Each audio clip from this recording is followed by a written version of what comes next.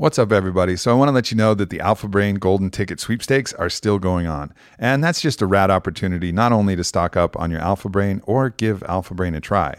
Because if you haven't tried Alpha Brain, it's definitely one of those tools. It's different than any stimulant you've had and gets your brain firing in an absolutely different way. And that's what our clinical research has shown. And that's what everybody who's tried it. You know, we've sold over 1 million bottles of Alpha Brain and the results are in. It works. It's awesome. So this is a great opportunity, though, because if you get the Golden Ticket Sweepstakes, everybody is a winner. And there's a bunch of cool shit that we're giving away, from kettlebell sets to different other products, to discounts. Every single person is going to be a winner if you go to the Golden Ticket Sweepstakes. So check it out, onnit.com/golden ticket, and then enter the code and fill in the entry form. There's going to be a grand prize for one of you, which is going to be a trip out here to Austin and Onnit HQ. So you'll be able to come hang at the HQ and do all the awesome Onnit things. So definitely check it out. Go to onnit.com/golden-ticket and get your 30 count or 90 count bottle of Alpha Brain.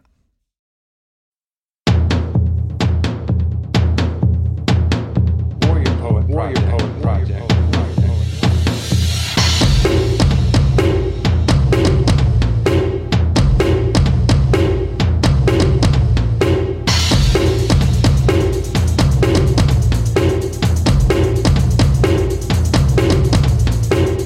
Strap in, my friends. We have a very special show today.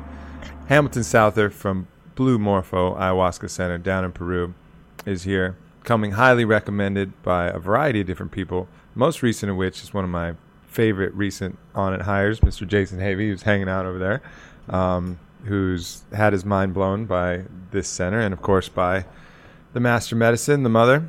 And so, you know, I know you've had a chance to speak with some of our good friends like Amber, but honored to have you here and mix it up with you. Yeah, thanks a lot. It's a real pleasure to be here and excited to get to share the story and, you know, keep spreading the word around something really special in this world. For sure.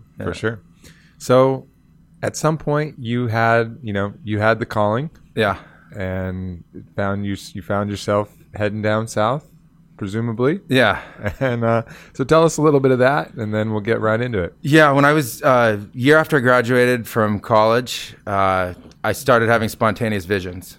And the visions were clearly spiritual in their origin. And I didn't have any explanation for them, but they continued. And within 6 weeks of the start of the visions, I was told that I would go to Peru and I would find this sort of prophesized apprenticeship and that I would become a Peruvian shaman, which for me sounded like, Twilight Zone. So a lot of people, when they have a calling, it's not quite that literal. Right. No, this was very literal, but I did not think this was going to come true, though. You have to understand. Like, I was like, yeah, whatever. This isn't going to come true. But I certainly went to Peru and it did come true.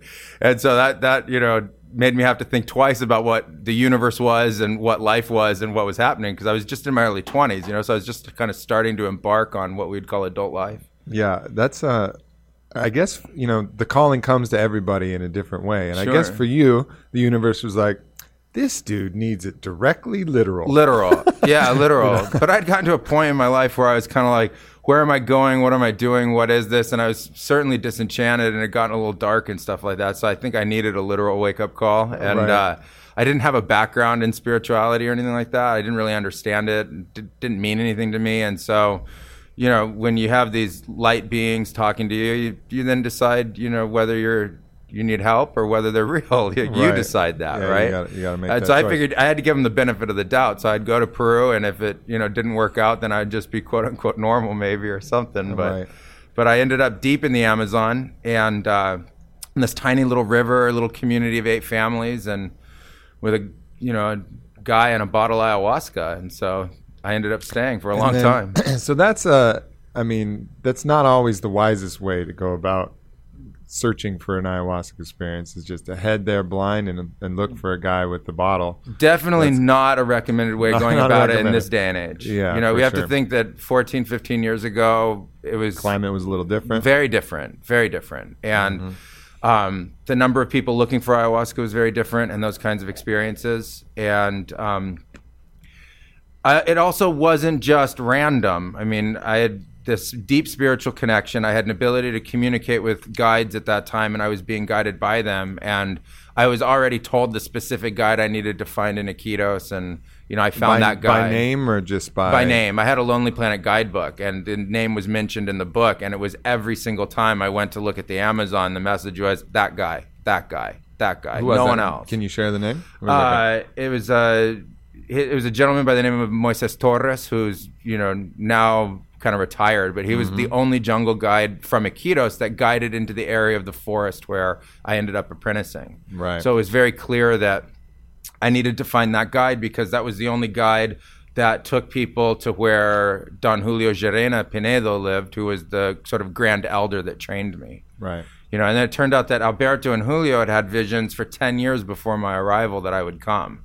So they had been seeing it for a long time, that at some point this gringo guy was going to show up and stay, and so it was all very part of this very prophetic experience, and it was shared on both sides. And so I had to get to that location, which was, hundreds of kilometers from Iquitos, deep into the forest. And so there was only one guy who took, foreigners out there. So, so inevitably when you experience enough plant medicine, it begins to reshape your paradigm and the rules by which you abide by. Absolutely. But you're talking about these things that allies were guiding you. You had these visions of these light beings. Sure. How did that fit in your existing framework before the plant medicine, and how has that been kind of shaped afterwards? It didn't fit at all into my previous framework. My previous framework was born into a family of Western medicine. That was the beginning and the end of it. There was it was all science-based, math-based, very empirically based, and there was very little room for what would be seen as entirely personal experience or personal paradigms. It was all the collective, right? Right.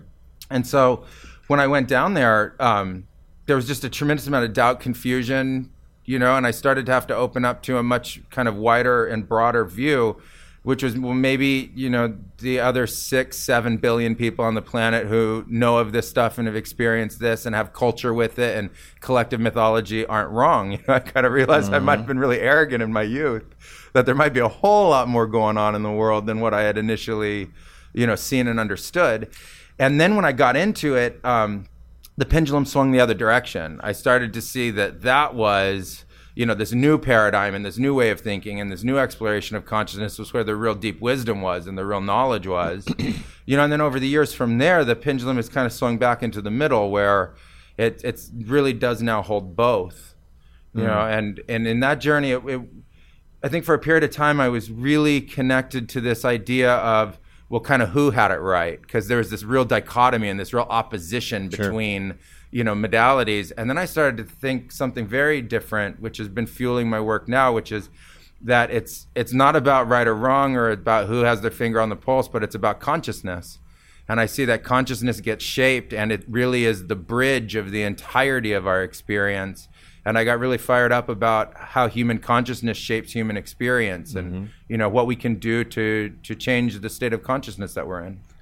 Your journey echoes a lot of, has a lot of similarities with my own. I mean, it first started with, you get this kind of, for me, the visions didn't come before the plant medicine. It came kind of after that. And when I had that direct spiritual experience, and when I had the direct spiritual experience, I got really angry at the traditional paradigm that says you have to go through an intermediary in order to speak to source or speak to God, So I got really, pissed at the desert religions that said, talk to your priest, and the priest will relay the message and then get the message and relay it back to you. And I'm like, what the hell is that system? You know that?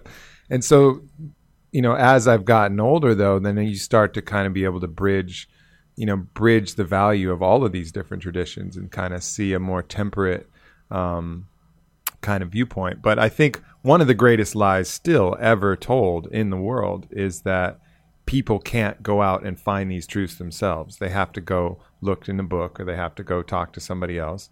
The truths are there for everybody. And I think that's the very heart of this medicine and shamanism in general. It's, I'll show you, not tell you. Yeah, first of all, the shaman is a guide. In visionary work and consciousness expansion, shamans are guides. And in traditional tribal societies, shamans are literally medicine men and medicine women, which means doctor. And so you have that real split between, what a doctor is in the Western world and what a doctor is in a tribal world. And this, I think, simplest difference is that in the tribal world, the doctors never separated mysticism and spirituality and spirit and energy from the kind of whole collective knowledge base or ensemble. And then you then see, as you start to explore more and more and more, these incredible commonalities. These incredible commonalities in visionary experience, the wisdom and knowledge that you come into contact with, what happens to your mind as soon as you awaken the heart and the heart starts to open up and really becomes like a chalice that holds the mind and gives it stability and structure. And you start to see a real difference between the institution and the institutionalization of these incredible mystical truths and understandings about life.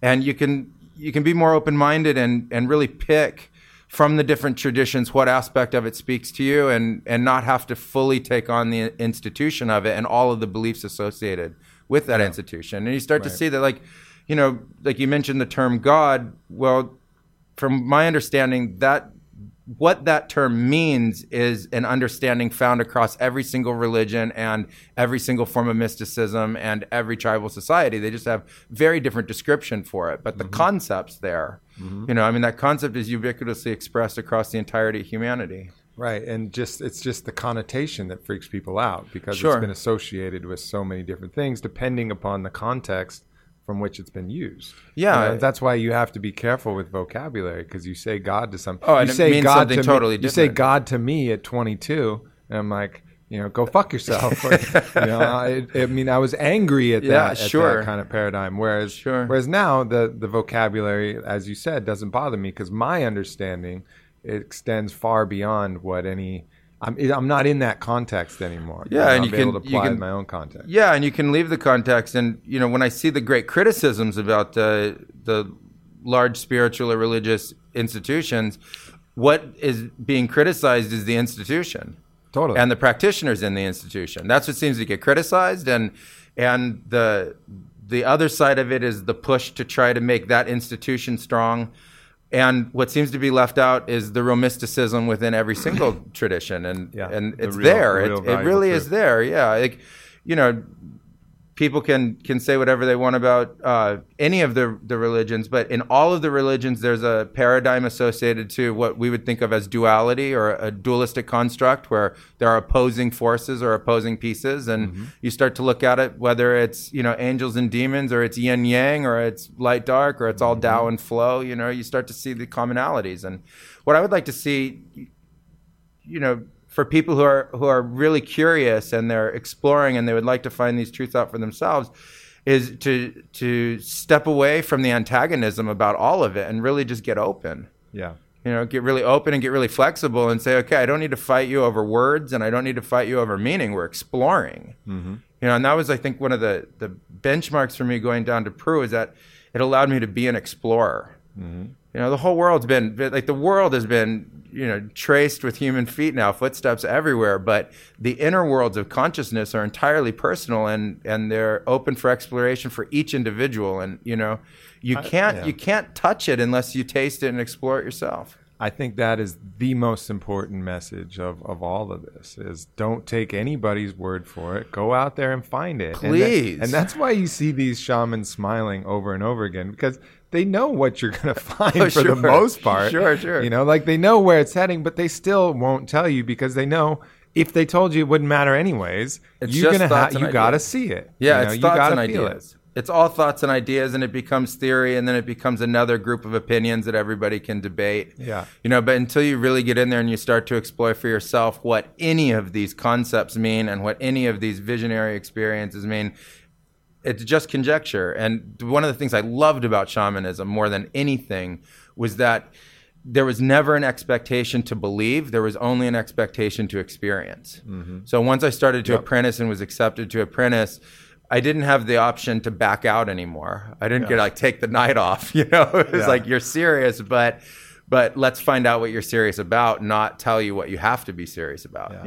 And it takes it out of the realm of just, I believe this because I'm supposed to. I mean, when I talk about what happens after you die, I can speak about it with certainty. And sometimes people challenge me, how are you sure, bro? You know, you're not dead. And I was like, look, I'm personally sure. I'm not going to be able to ever convince you to be personally sure, but I've seen what that dimension feels like. I've looked at it. I've felt it. I know it's there, and I'm 100% confident personally that other dimension exists across the threshold of the transition. But if I hadn't been there and felt it and seen it, I would never have that kind of absolutely confidence. And when I look at that kind of a concept, and we talk about something that is so intense as death, the very first thing I always think of is, wouldn't that be entirely personal?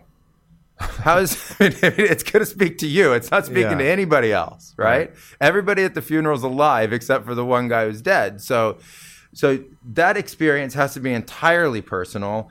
And then we don't even know what parts die other than just the body. We know the body goes into stillness and then, decomposes as it was constructed. But the experience beyond that, and that's where I always go back to consciousness, shows us the infinite. It shows us the eternal. Time's different. It shows us the emotional, completely different. Shows us the connected, completely different. Shows us the multidimensional, completely different. And so for those of people like you who've had that experience, you can speak with certainty on it because you've crossed the rainbow bridge. You've crossed the bridge of consciousness. You've gone to the non-physicality of consciousness. You've experienced the eternal of consciousness. And the awareness that you don't lose identity, but you lose identification along the way. Beautifully said. You're still you. I mean, it's like completely. Just the best fucking version of you. The best version of it. It's the cleanest, most truthful, most loving, most aware, most open, most incredible. And so happy, and that's another thing. I've had other experiences with other really powerful plant medicines, one of which was Iboga with a 10th generation Bwiti shaman, and really went deep in that, where I was able to speak to the consciousness, the essence of consciousness of people both alive and dead. And that's an interesting part of the paradigm. But the interesting thing to me about that is you think of like we have this Western conception of ghosts, and it's ooh, and it's all like that. These people were cracking jokes, we were laughing. It was like the very best iteration of their personality and identity. And when we were done talking, they would screw around with me. Some of them would flip me off, like, hey, stop talking to me. We're done here, And to see the vibrancy of that spark of consciousness and the joy and the love that was emanating was really something that was special and will always kind of stick with me. Yeah, when the human body is the core rooted location of consciousness, there's all of the separation between everybody that is perceived but not real. Right? It's perceived, but it's not real. Like between you and me right now, air's connecting us, table's connecting us, floor's connecting us, chair, matter, concept, auric fields. There's all these things connecting us, but it seems so separate. As soon as you can shed that concept of separation, you're instantly awakened to a greater understanding and a greater connectivity with everything around us. And that's what the shamans really explore. Right. They're just looking at how everything's connected and what it all means, and what you can do with it and how you can help people with it and what kind of medicine you can practice and how you can expand consciousness. And then once you understand that we're all like cells in a single organism, and that's when you can really, when you make that clear, then you realize what your true agenda is. It's okay. Yeah. You got to keep your own cell healthy, because you're part of the organism. You got to keep the cells you directly touch, maybe your family, these close friends.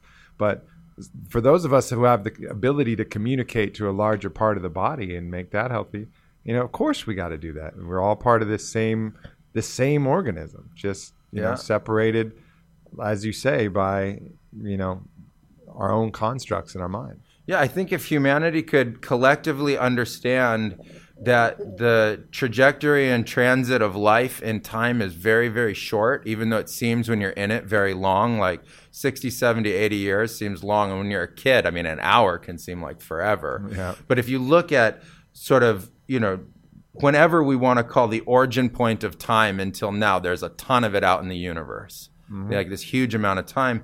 And that as an expression of consciousness, that eternal notion of our being really just got started in this life. And as soon as we shed the rest of it, and I don't mean it in the form of having to physically die, but shed these like perception barriers between all of us, we can start to see that very same consciousness that we're talking about that you find in plant medicines is happening in the normalcy of our daily life. We're just cut off from it. Sure. You know, and then we can get to start to get to like that really amazing paradigm that life can be on a global level or a humanity-based level, where people are actually seeing that we are one humanity. Mm-hmm. They can see beyond the differences, beyond the cultures, beyond the races, and see like, yeah, we're all experiencing the exact same core architecture of life. Like conception birthed us into cells birthed us into little bodies, and we've been cruising the earth ever since trying to figure it out, you know? And like that aspect of it alone right there really to me is a deep, humbling experience to understand that there is one single collective story we're all figuring out together. Mm-hmm. Yeah, it's like collectively we form the one source, you know, that life force, that creation. And when I look about, sometimes you wonder like, well, what's the purpose of working so hard to improve consciousness? Well, it's like the more collectively we form the mood of God, you know, like, is God happy or is God frustrated and pissed off and sad, you know? Sure. Like collectively, if we all elevate, then the whole mood of the collective improves. And so it's like that the organism is happier, healthier, stronger. And absolutely. I look at humanity as a single collective, and I look at it as a single ancestry and a single timeline. Mm-hmm. And I don't really know. I mean, I studied anthropology, so 160,000 years ago, we have archaeological record of the first Homo sapiens sort of walking the earth and stuff. And I see this continuous timeline ever since then. And that what really separated Homo sapiens from all of the other kinds of organic life is on Earth was that we had this awakening to consciousness. We have an understanding of our own consciousness, a self-identified version of the consciousness, a collective version of the consciousness. And so what we're really talking about is the nexus of the mind and the imagination and the emotions and physicality to actually do something, to affect consciously and know it. And so to me, the whole game now is consciousness. Yeah, we've played out the physical game, you know, ad infinitum, technological revolutions, you know, to this incredible explosion of digital revolution, information technology everywhere. And so it's like, well, now what? Now what do we do? And it's like, well, the evolution of consciousness and the work to evolve consciousness becomes truly the next human operating system. It can redefine physics. It can redefine technology. It can redefine health and wellness. It can redefine, you know, what you guys are into with total human optimization. It can redefine what a mind is and what a brain is. And I don't see any reason why we don't understand that we're on the cusp of that next evolution. Like this is the moment in human history. To me, it's the most exciting time in human history ever.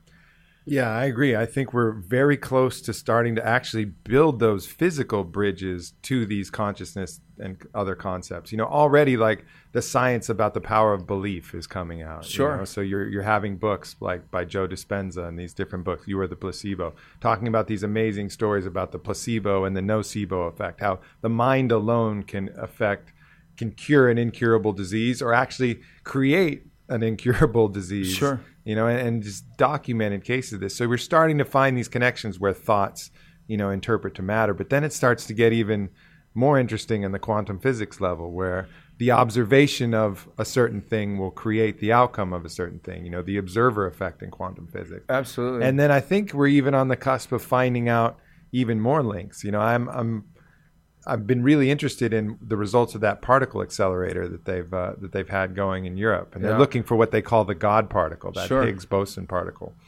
And so a lot of people were thinking that the Higgs boson was going to come in at a weight of 115 units, and that was like the conventional theory, right? And they didn't even know if it existed, but if it did, that made everything make sense. And some other factions thought it would come in at 140, which meant it was a multiverse. And so they actually ran the thing, and nobody thought it was going to be anything in between. They ran the thing, and it came out as an average between the two. And I was like, that's very curious. Sure. It just makes me wonder if that particle isn't some direct link, like that nexus point where belief translates into matter. And so the collective belief of what it is, it's like, oh, what does everybody believe it is? Oh, 126, cool. I'm good with that. You know? Like, I think we're on the cusp of, and that's kind of like a radical theory that would be rejected by every quantum physicist now. But at some point, I think we'll actually start to find the science to blend with this spirituality, because as above, so below. I mean, these rules are going to have their footprints in the physical world just as they are in the spiritual world. Yeah, the work that we're doing right now with the Blue Morpho Foundation and sort of our expansion into the modern world, because, I lived in the Amazon for 12 years straight, just practicing traditional Amazonian ayahuasca shamanism, is to take the mystical knowledge that we've amassed and actually apply science to it and apply math to it. And we're in the process right now of creating a coalition of astrophysicists and particle physicists to be able to start to mathematically model the mysticism and bring mystical understanding into hard science. Yeah, because the connection will be there, and that I agree with you. That's going to be the real revolution. Just as the clinical studies that have been done on psilocybin and MDMA have allowed those medicines and marijuana, the medical kind of research that has come out, have allowed those to become accepted by mainstream society and start to proliferate. Yeah. I mean, the train is on the tracks for legalization of these things because of the scientific method, which has been our predominant religion in our culture. I mean, that is the religion that everybody ascribes Western to. Science, certainly. So we've applied these so-called mystical and these drugs, these psychedelic drugs to that, and all of a sudden people are accepting it. Oh yeah, mushrooms. I heard that's really good for end-of-life care. Oh yeah, there's that study by Johns Hopkins, and oh yeah, MDMA. Yeah, it's great for PTSD. And then all of a sudden, people's minds start to open. And I think when we start to make the connections like you're working on making, where it starts to tie into more of these phenomena, it's just going to really open up people's minds to a truth that has been, forgotten by most people. Yeah, and I think the sacred plants are so important in that because, through the work that we've done at Blue Morpho, we've had people from 60, 70, 80 countries from around the world come, and 48 of the 50 states have come to our center from every single background and walk of life. And so we've had these MDs and PhD doctors coming to us over and over and over again, looking to extend not only their own understanding of the universe, but their own work. And all of a sudden we have this watering hole, this meeting point somewhere in the world around this understanding of exploring consciousness in conjunction with these plants. And it's bringing together people that never would have sat around a table together. And in this case, it's not even a table. It starts in a great circle in a very ancient traditional way where everybody's dropping these, cloaks of sort of modernity and saying, okay, I'm here, I'm present. I'm a big bundle of energy. Where is this going to take us all? And then the next days, the conversation gets to become something that really more is coalition based and, sharing ideas and crossing these gaps that you would never see, in other places. Yeah. It's funny. You talk about sitting around in a circle and, we had never spoken before this podcast. And, we find that we're sharing so many similar ideas, but you find that in almost every ayahuasca circle you have, unless someone's really trying to put on a show or something. And there's a rare circumstance where you'll find that where they want to have an experience that will impress people or something like that. I've seen that occasionally.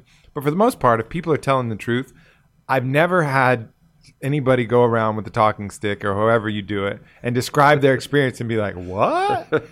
No, that doesn't make any sense. It's like everybody comes to truths that inherently sit well as and congruent with the same paradigm. It's a wild phenomenon, whereas no matter who they are, no matter what background they come from, when they share their experience, you're like, oh yeah. Yeah. And I think in that case, what we're getting is a group of people to sit down and agree to some core similarities to life. Right. And when I look at modern society and the modern lives we live, I see that most modern people were born into incredible stability in those core sort of vectors. And so you have, relative physical health and well-being. Like I always say to people who are fairly sick, focus on the 80-90% of you that's really healthy, because that's where we're going to find that movement. Mm-hmm. Same thing with the mind, same thing with the emotion, same thing with the imagination. And when you come to something like ayahuasca and those kinds of experiences, you already know you're going to those places. You're going to your understanding within you of these core aspects of just what it is to be a human being. And modern society floats above that. They just take all of that for granted and then live within a psychic state where you don't have to really worry about those concepts. You're not really worried about your physical survival. You're not really worried about how you're going to come out of one day to the next mentally or emotionally, or you're not, typically in that moment coming to this point where in 4 or 5 hours you're looking to do 10, 20 years of psychological processing. And so when you're coming to that, it makes everybody, well, not everybody, but almost everybody, like, get really real, like really deep inside themselves and just say, like, here we are. And at Blue Morph, I used to love watching that. The first day, everybody was pantomiming, like, their own existence. Right. Like, literally acting it out, right? Like, nerves were up, anxious. Like, they're literally in their physical expressions, like, acting out what's going on. And by day 3, they would just be, like, so relaxed in the chair, talking, sharing, expressing. And that whole mask of personality and sort of layer upon layer upon layer of this psychological competitiveness for the space and, who's going to have the greatest experience and competition, all that was neutralized to a point where everybody's just really, really in their skin. Yeah. Grounded, present, saying, like, yeah, I had a big experience last night. Yeah. Like, that really rocked my world, I don't even know how I'm going to integrate it, or, Sure. After that. And I always thought that's something very special. It is very special. And what's also special is that there's people who inherently, I've seen it in many different groups, inherently completely dislike each other upon initial meeting. It's like, I can't fucking stand that guy. It drives me crazy.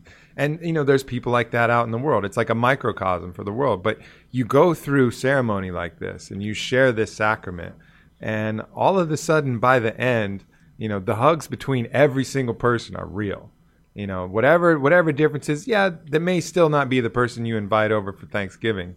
But nonetheless, there's a mutual respect and it's just a whole different vibe that comes from that. And it's just makes me think that out to our society as a whole, we're missing ceremony from our life in general. We're missing that ability to bond with people over something as important as this. It wouldn't necessarily have to be plant medicine, but Sure. the importance of ceremony to kind of bridge these gaps and break down these judgments and barriers that we have is so important. And plant medicines are definitely one of the best ways to do that.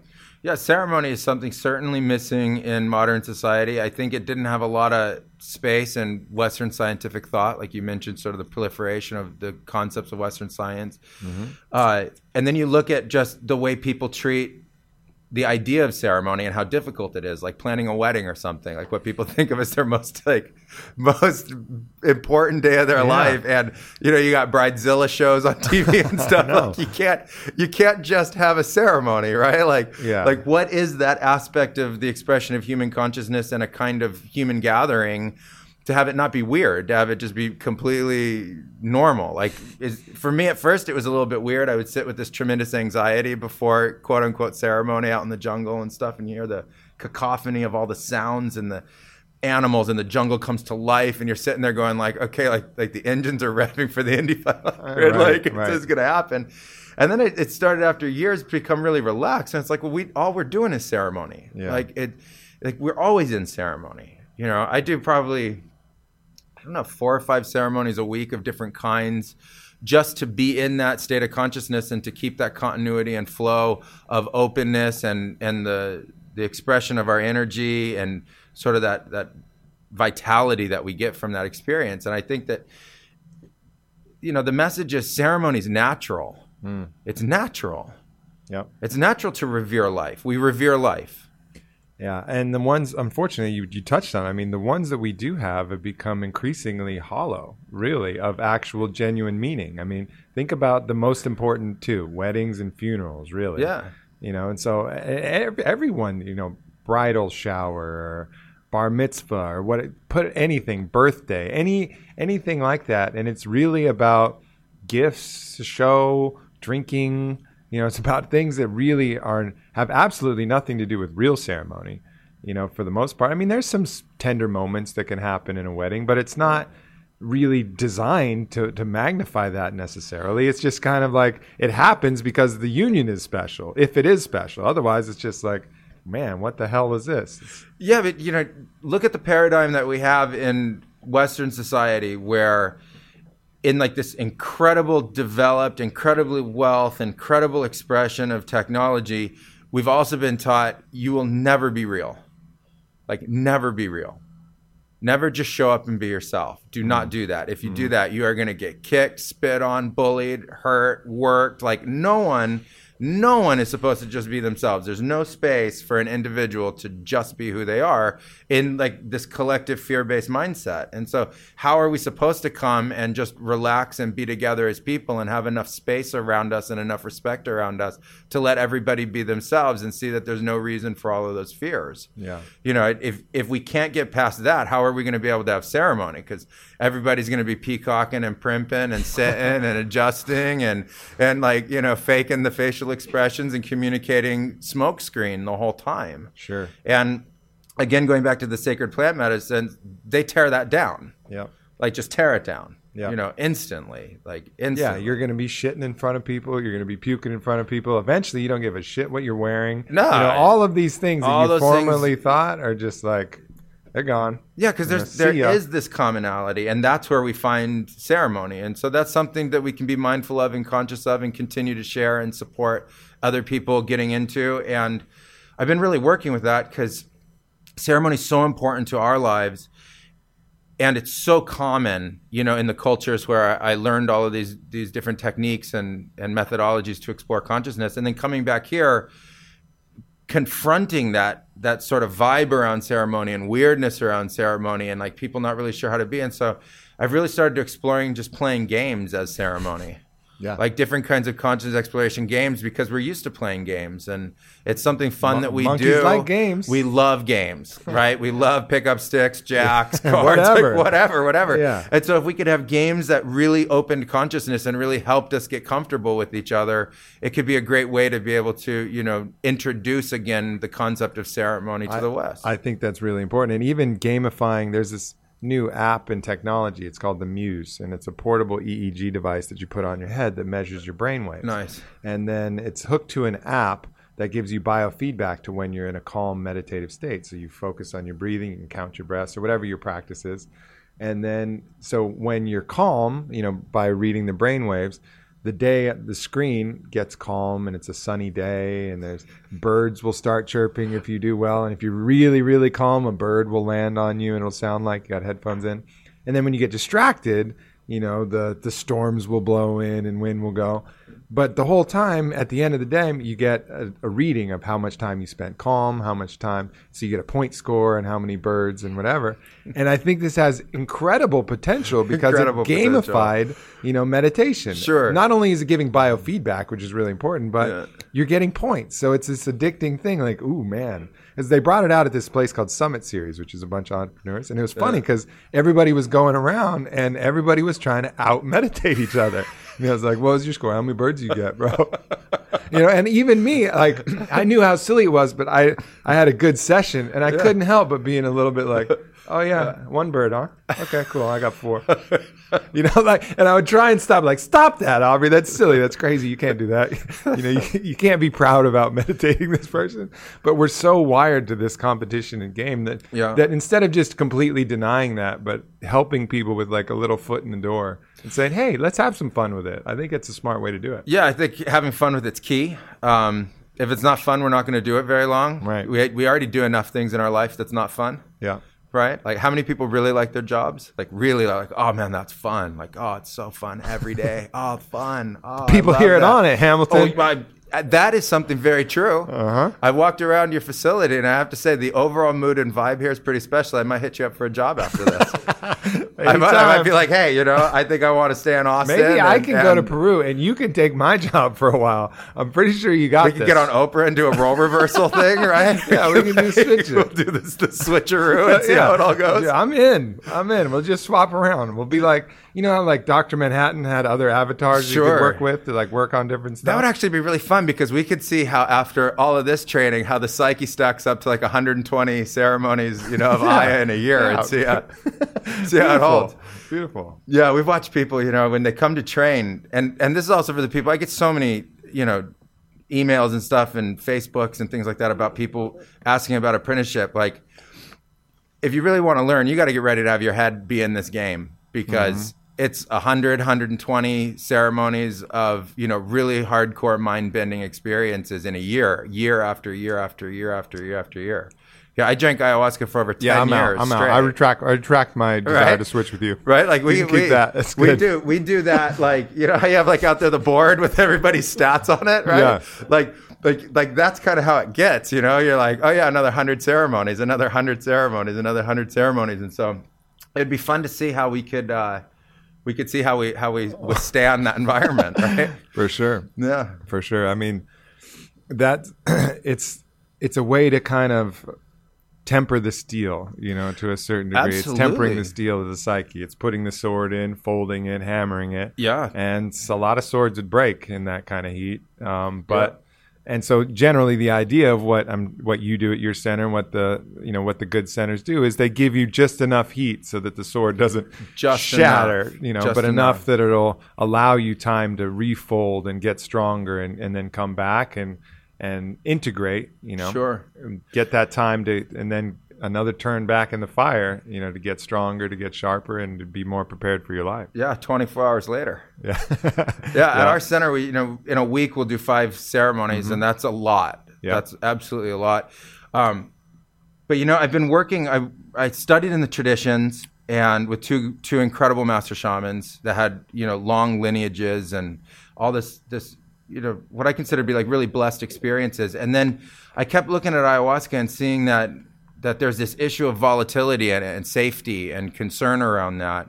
And then in my own explorations of consciousness, I started to look at universal expressions.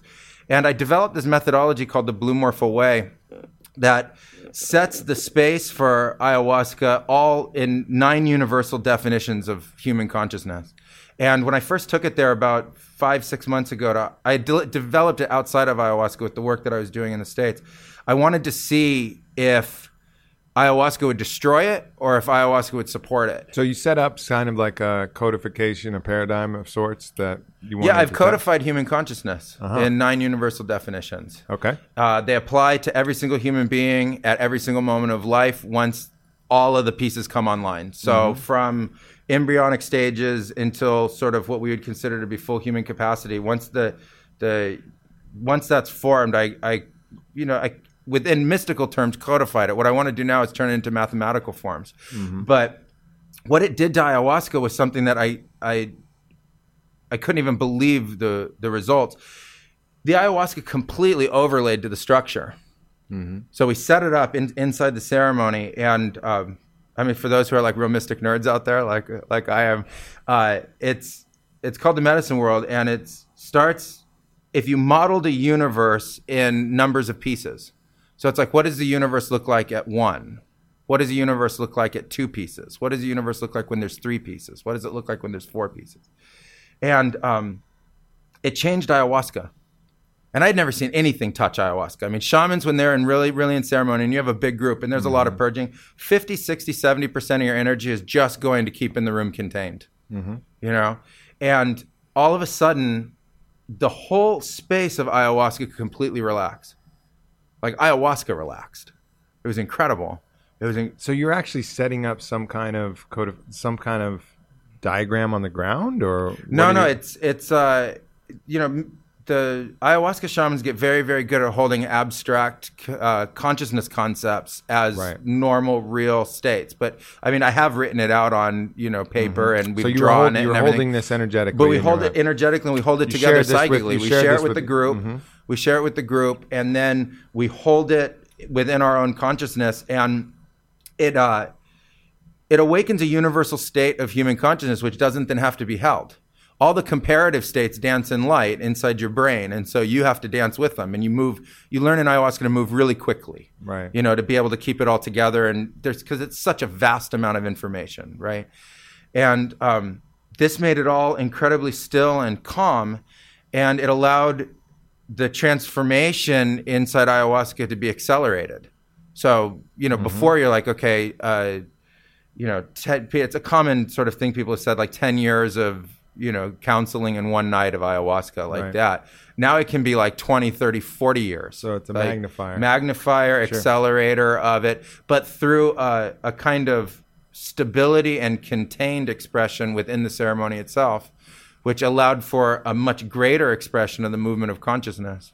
Well, it makes sense. I mean, if you're thinking of ayahuasca as an energy source, and that energy is splaying out in all different directions, like a bad connection in your light socket, where its sparks are fizzling out, and you're this master electrician, like, come on, we gotta get this through there, and then you find the right converter there that can just take that energy at that voltage without frying the system, and then apply it so that it really transmutes the transformation. I mean, it makes sense theoretically, absolutely. We got to go experience it. I'm in. We have to go experience this. And so, this just happened in the last year. And for me, it was revolutionary. I mean, super revolutionary to something like the practice of ayahuasca, because there had always been this, what I call inside-outside concerns, like bad stuff coming in. What do you do with the stuff getting purged? All of that. And the system allowed us a way to work that just neutralized all of those concerns so that the experience can have, naturally much less fear, much less anxiety, much less concern, and can be safer and also, more effective at healing. Yeah.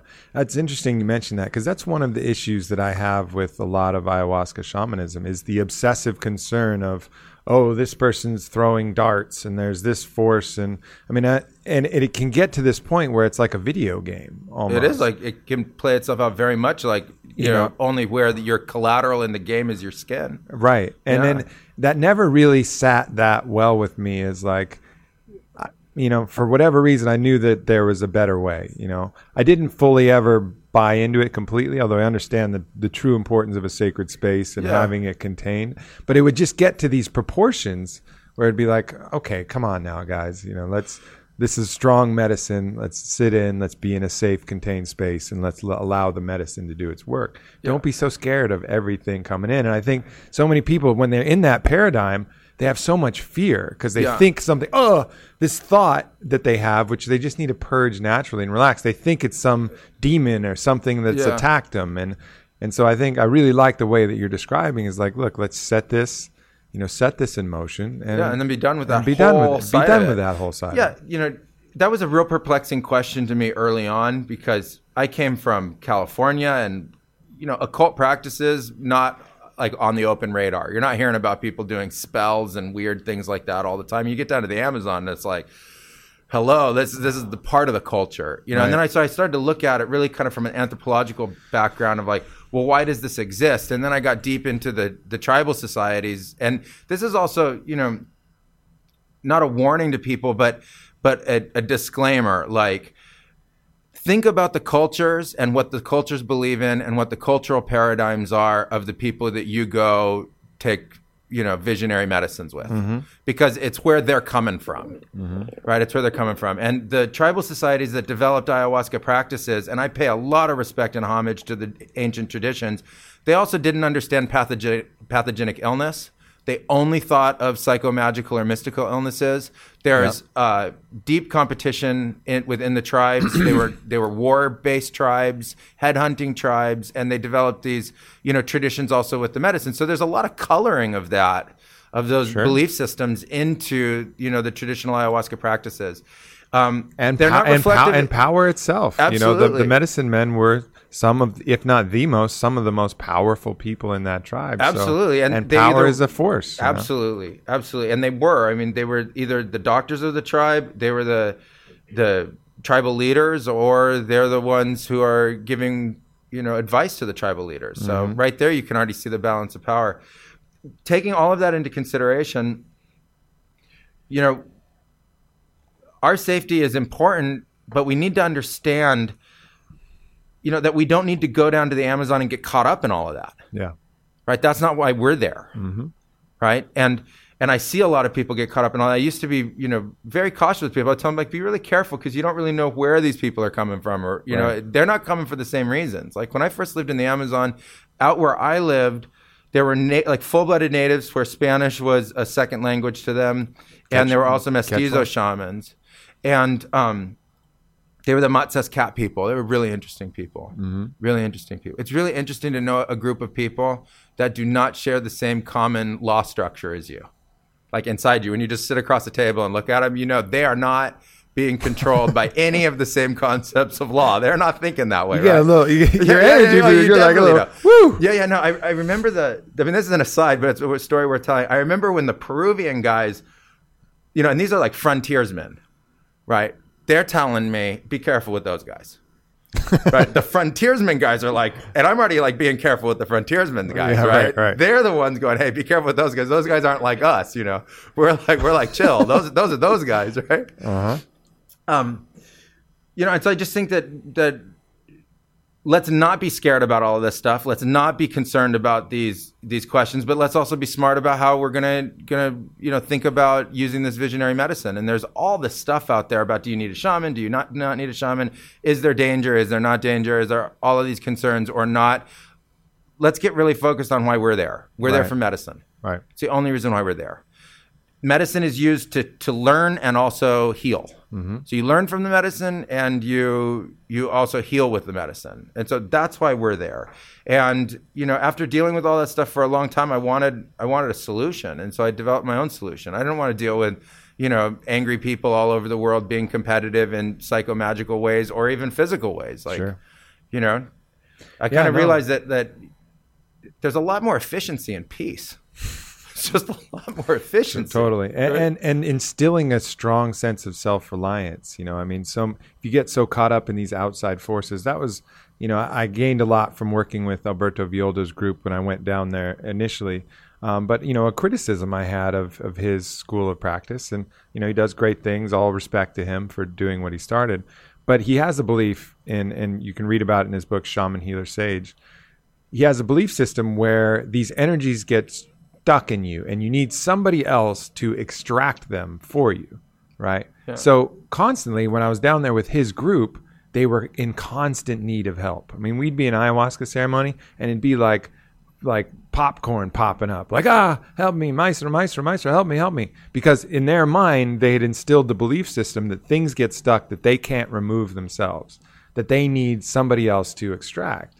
And just that belief system, it shook their own self-reliance and their ability to really transform with the medicine, because their belief system made that in effect true. Whereas absolutely. If they rewound that belief system and said, no, I'm going to be fine. I'm a being made of light. I'm a being made of light, made of diamonds. What's going to hurt me? I'm right. Invincible. I'm in the house of my father's source.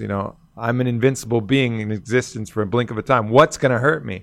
You have that attitude in there, and then you allow nothing's going to stick. So you're a Teflon. Yeah, exactly. You're like cosmic Teflon. Exactly. And that's what's so important. And even I've seen this over and over again. Like people will get afraid of these other external forces where I know that, look at yourself as this being of light that's invincible, and you are that thing, and you can go through these things absolutely that way. And I think it's important to, to not get caught up in that other paradigm where you're giving away your own protection and self-reliance. Yeah, I mean, what we do at our center now, and part of the Blue Morpho Way and our medicine world work, is to understand that the universe as a whole represents all of it, like literally all of it at once, not differentiated. And that undifferentiated point we call love. We call it like this sublime grace that is, completely supportive and completely guiding.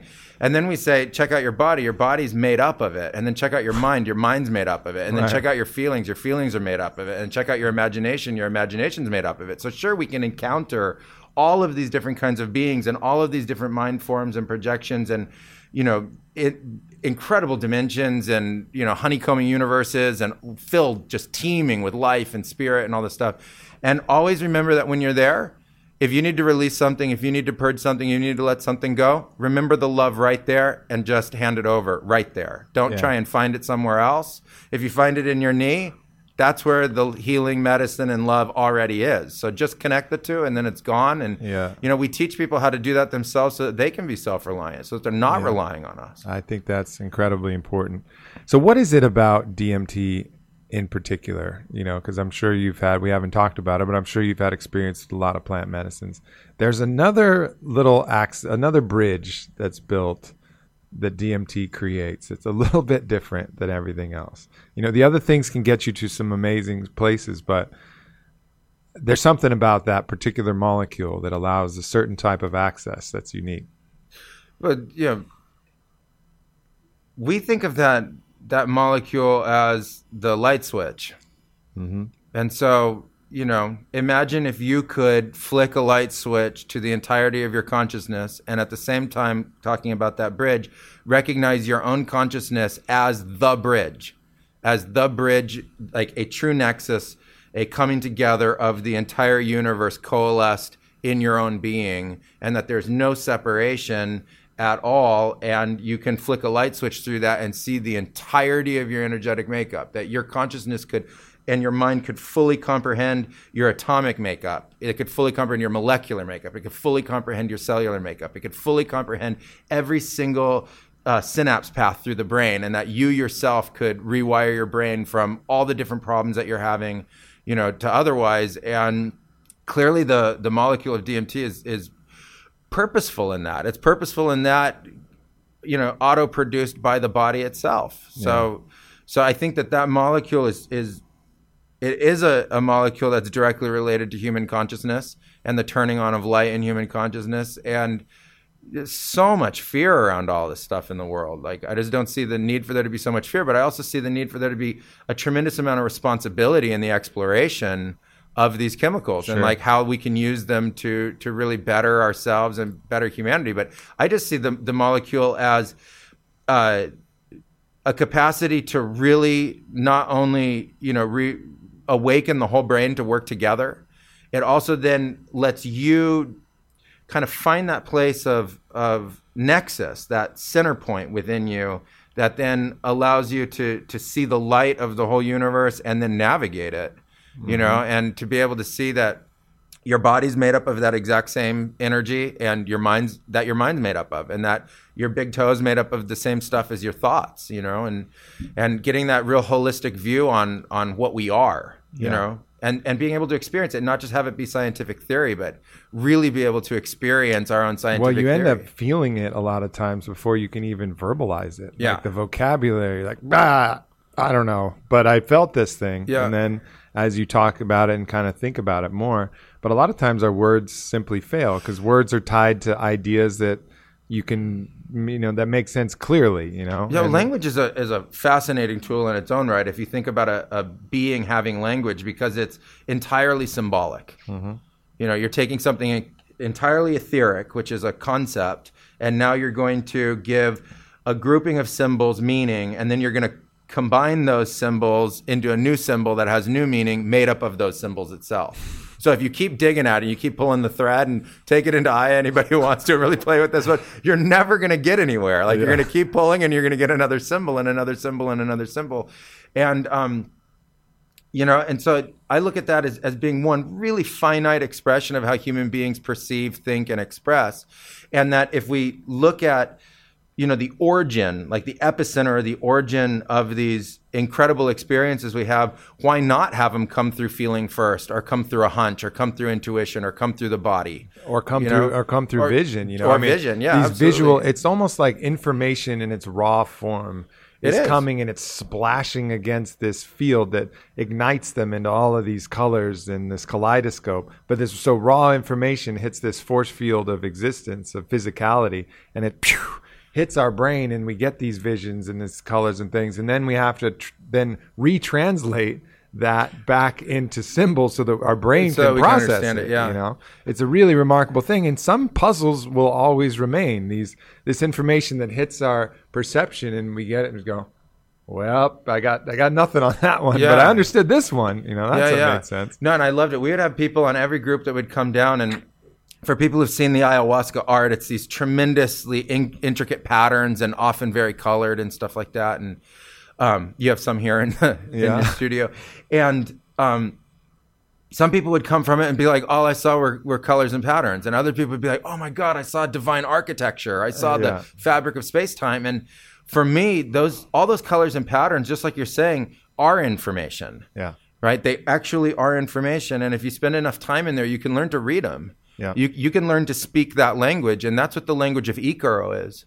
The language of Ikaro is a system of sacred communication between the plant energies and the human energies through that membrane of these shapes, colors, and patterns that allow a pure communication.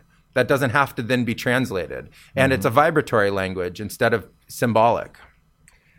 Is it going to be, would it be valuable to, put this all down in a book like The World According to Ayahuasca, which is really actually the world according to truth, but would it be valuable, or is it just something that, let's just let everybody go down there, see it, feel it for themselves? Because I often wonder if that makes sense, if that would be helpful or if that wouldn't be helpful. Well, we could contact the author of the For Dummies series.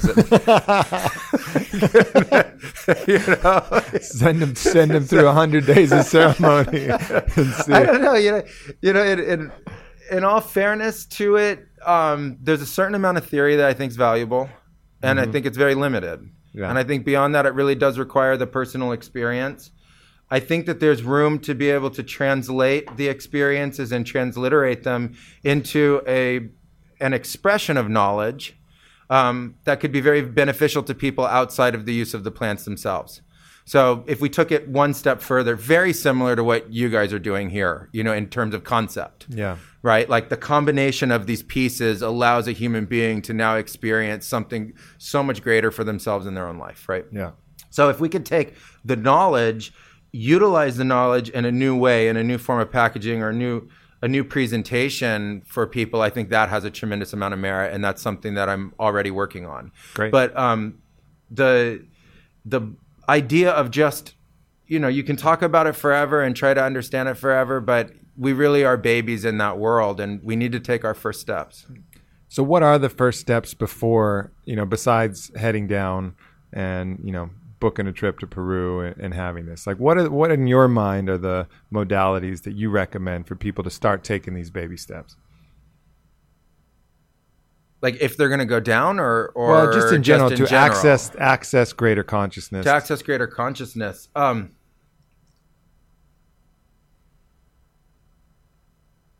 That's a really, really good question.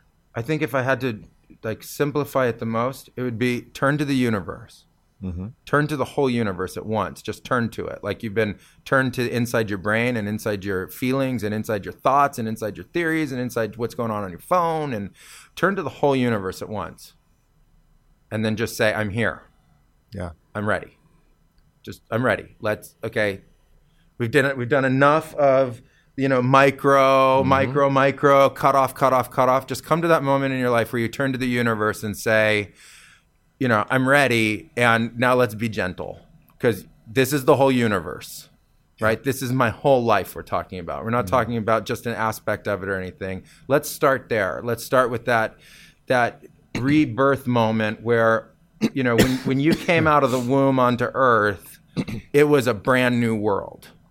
And we've explored that world and explored it and explored it and explored it and explored it, and we've come to a point where we've amassed an understanding of significant limitation, right? And it's like that's pushing us, it's fueling us, it's a propellant to go beyond those limitations and find answers and be creative. And so we know empirically that the universe is all there is, so let's turn to that all there is once and say, okay, I'm ready. Now let's go. It's real. Yeah. Now it's time for it to be real. And I think we can drop, in huge numbers of people very, very quickly, a lot of the childish sort of BS running around through the entire spiritual worlds and psychedelic worlds and everything else, just with that one move, because it's very real, because it. You're like, I just did something I can't change.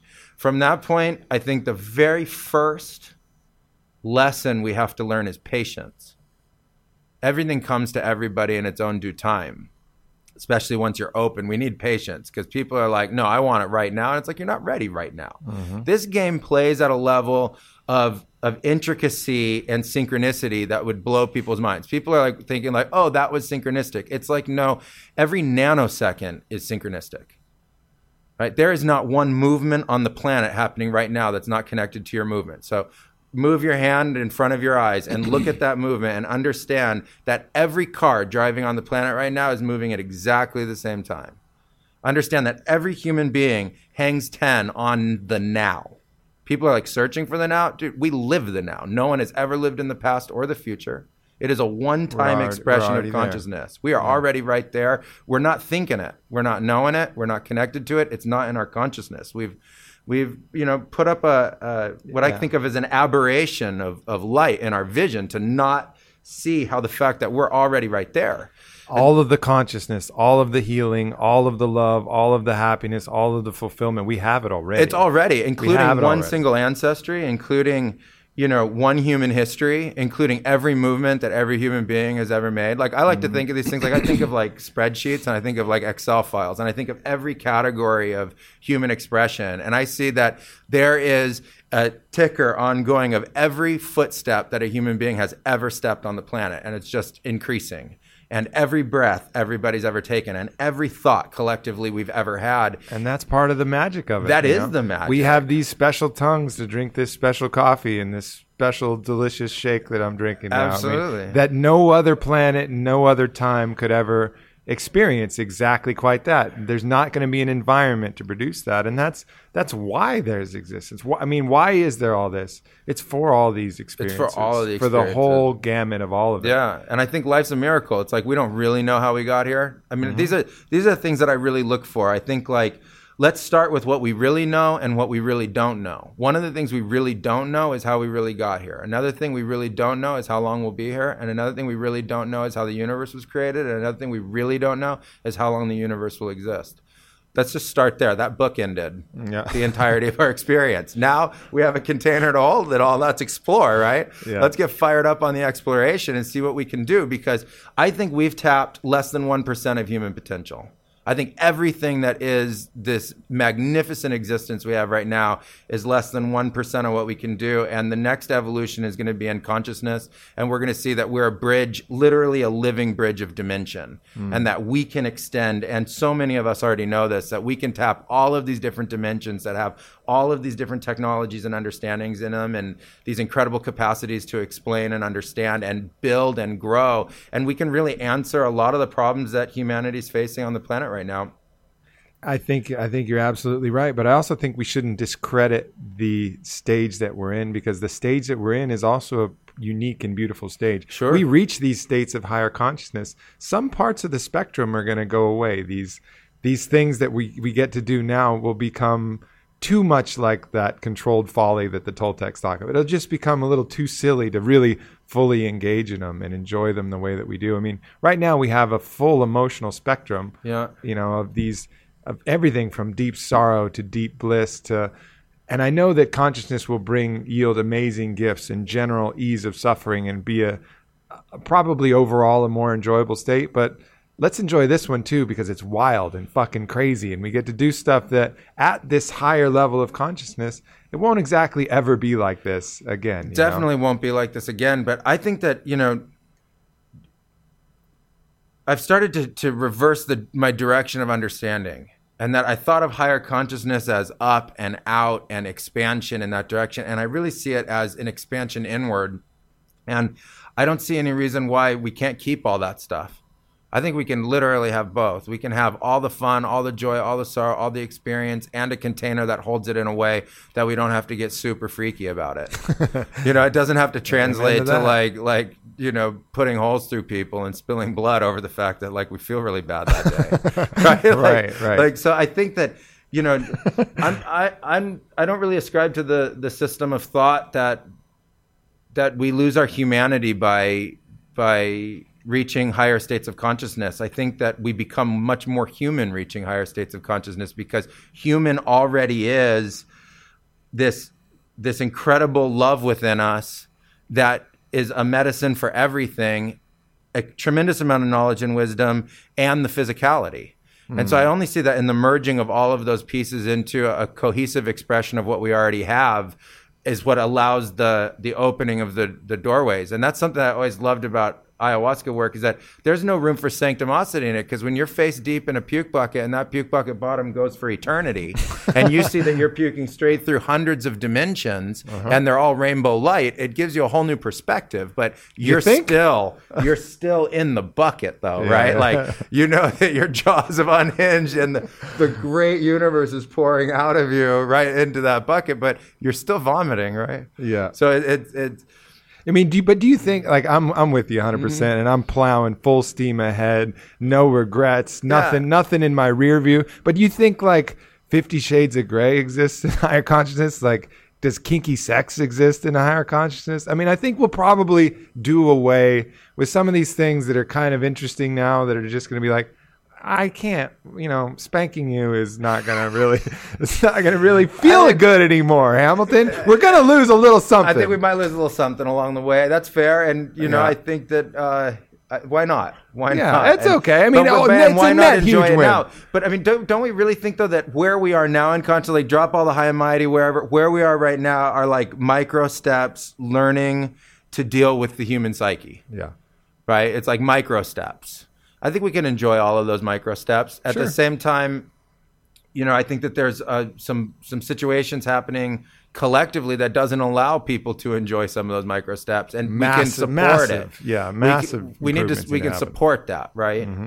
We can definitely support that. So individually, definitely, I don't see any reason why pleasure can't be part of the whole experience. It has to be. It has to be, and it will be. It has for to sure. be.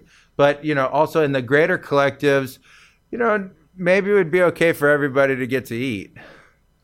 Right? Like, just put it out there. Like, maybe it would be okay. Like, is it possible that it would be okay that, and not to take away the experiences of hunger, right? Like, that has purpose too, and everything. And Buddha walking through fields of lepers have purpose and everything like that. And it all has purpose just the way that it is. And you can say that it's all uniquely perfect in every single moment, and it's also uniquely changing in every moment. And I think that we need to get away though from that mindset that we get to pre-create what it's going to look like. Yeah.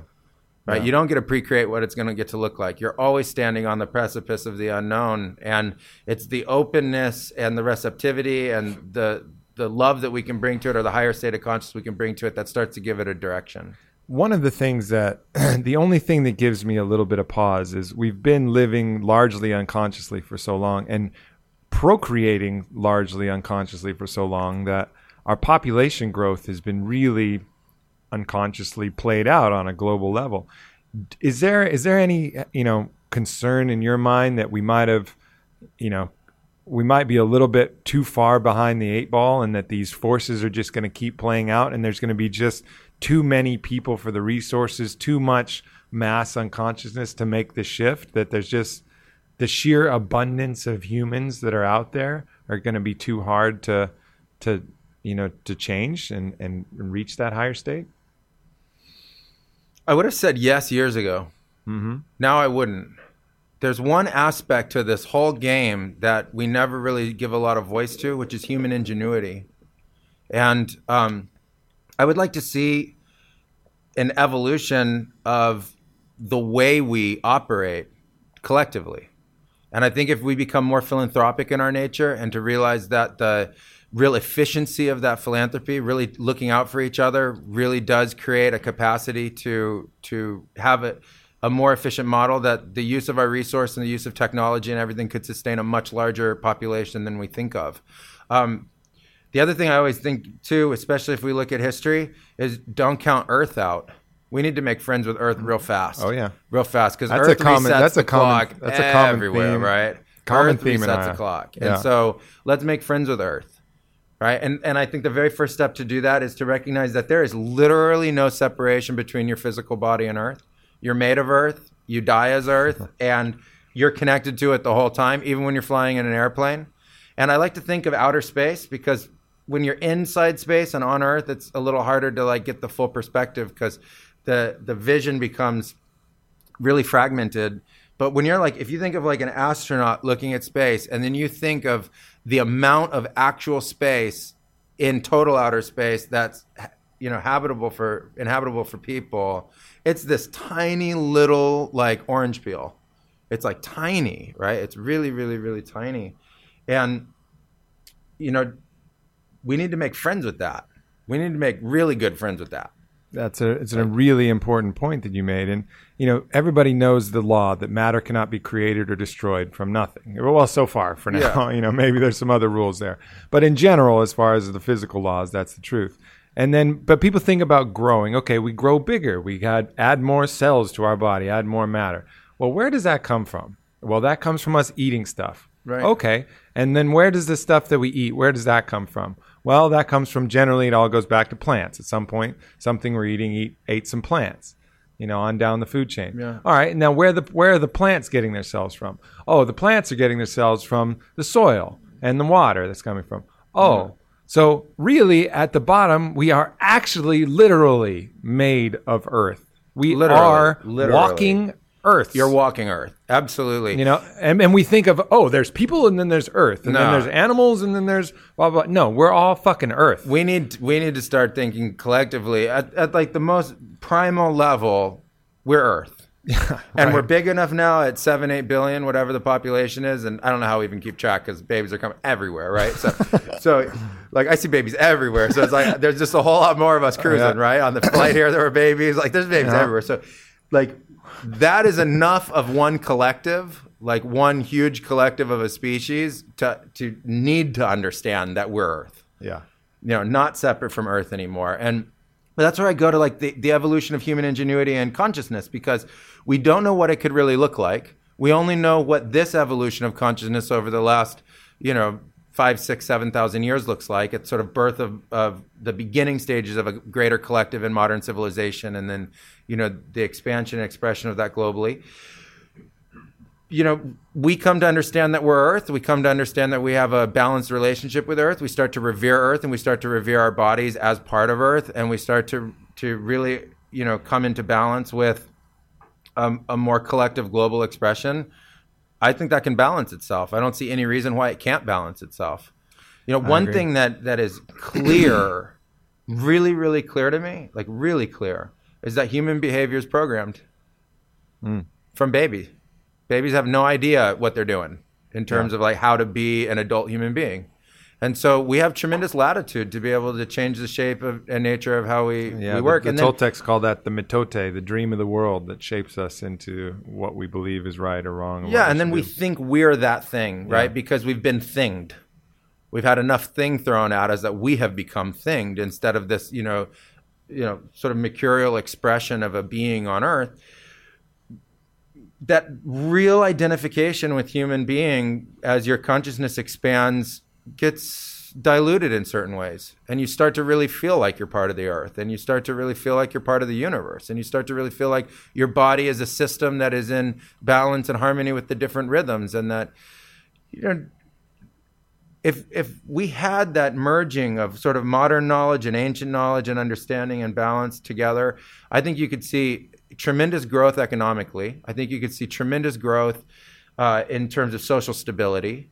I think we could see a tremendous reduction in crime and, a greater allocation of resources. It's hard to do crime when you're realizing you're perpetrating crime on yourself. It's a lot harder. And it's a lot harder. It's a lot less fun to steal from another version of you. Yeah, and I've lived in places where there's a tremendous amount of crime in the form of theft and stuff like that. And it really is comparative competition, poverty driven. Yeah. Scarcity thinking. Scarcity. It's scarcity and I'm going to get me mine, and it's scarcity and then more scarcity and more scarcity. I think, again, there's a lot more efficiency. And if we look at resource use, if it's all about efficiency. Yeah. Right? That here with Onnit. It's all about efficiency. And so if we can reduce the amount of loss and we can reduce the amount of redundancy and we can reduce the amount of friction, you're going to gain a tremendous amount of growth. We don't know ultimately what the potential of that would be, but that's what if I channel the Earth, that's what the Earth tells me. Like I spend a lot of time like hanging with Earth. Yeah, likewise. And the Earth always tells me, the Earth consistently in a variety of different medicines says the same thing. It said, Aubrey, focus on consciousness. I'll take care of the rest. Correct. That's how I see it too. And I think that, with the work that I'm doing around consciousness now and the expansion that we're going to make this year in the Blue Morpho Foundation, we're going to be able to start to actually scientifically and empirically prove these things that we're talking about. Beautiful. I can't wait. Well, you ready for some more people to show up at Blue Morpho? It'd be great. Because it's going to happen. We're always ready. Tell people where to go. Tell people how to find you. We'll wrap this thing up. BlueMorphoTours.com for Peru and BlueMorphoFoundation.org for our charity work here in the States. And to participate, you just need to be open and ready to have some really incredible evolution, because that's what we're all about, just evolving human consciousness and really taking it to that next level for your own well-being and then a collective well-being. Indeed. Well, Hamilton, I'm going to call this part 1 because I know that we're going to do this again at Cool. some point. So Great. I appreciate having you out here, and I'm looking forward to spending a couple days here in Austin. And, Yeah, and well, getting thank you so connected much for letting me be here, and pleasure to meet you guys, and kudos to all the work you're doing. Thanks. I appreciate that. All right. Much love, everyone. We will talk to you soon. Peace.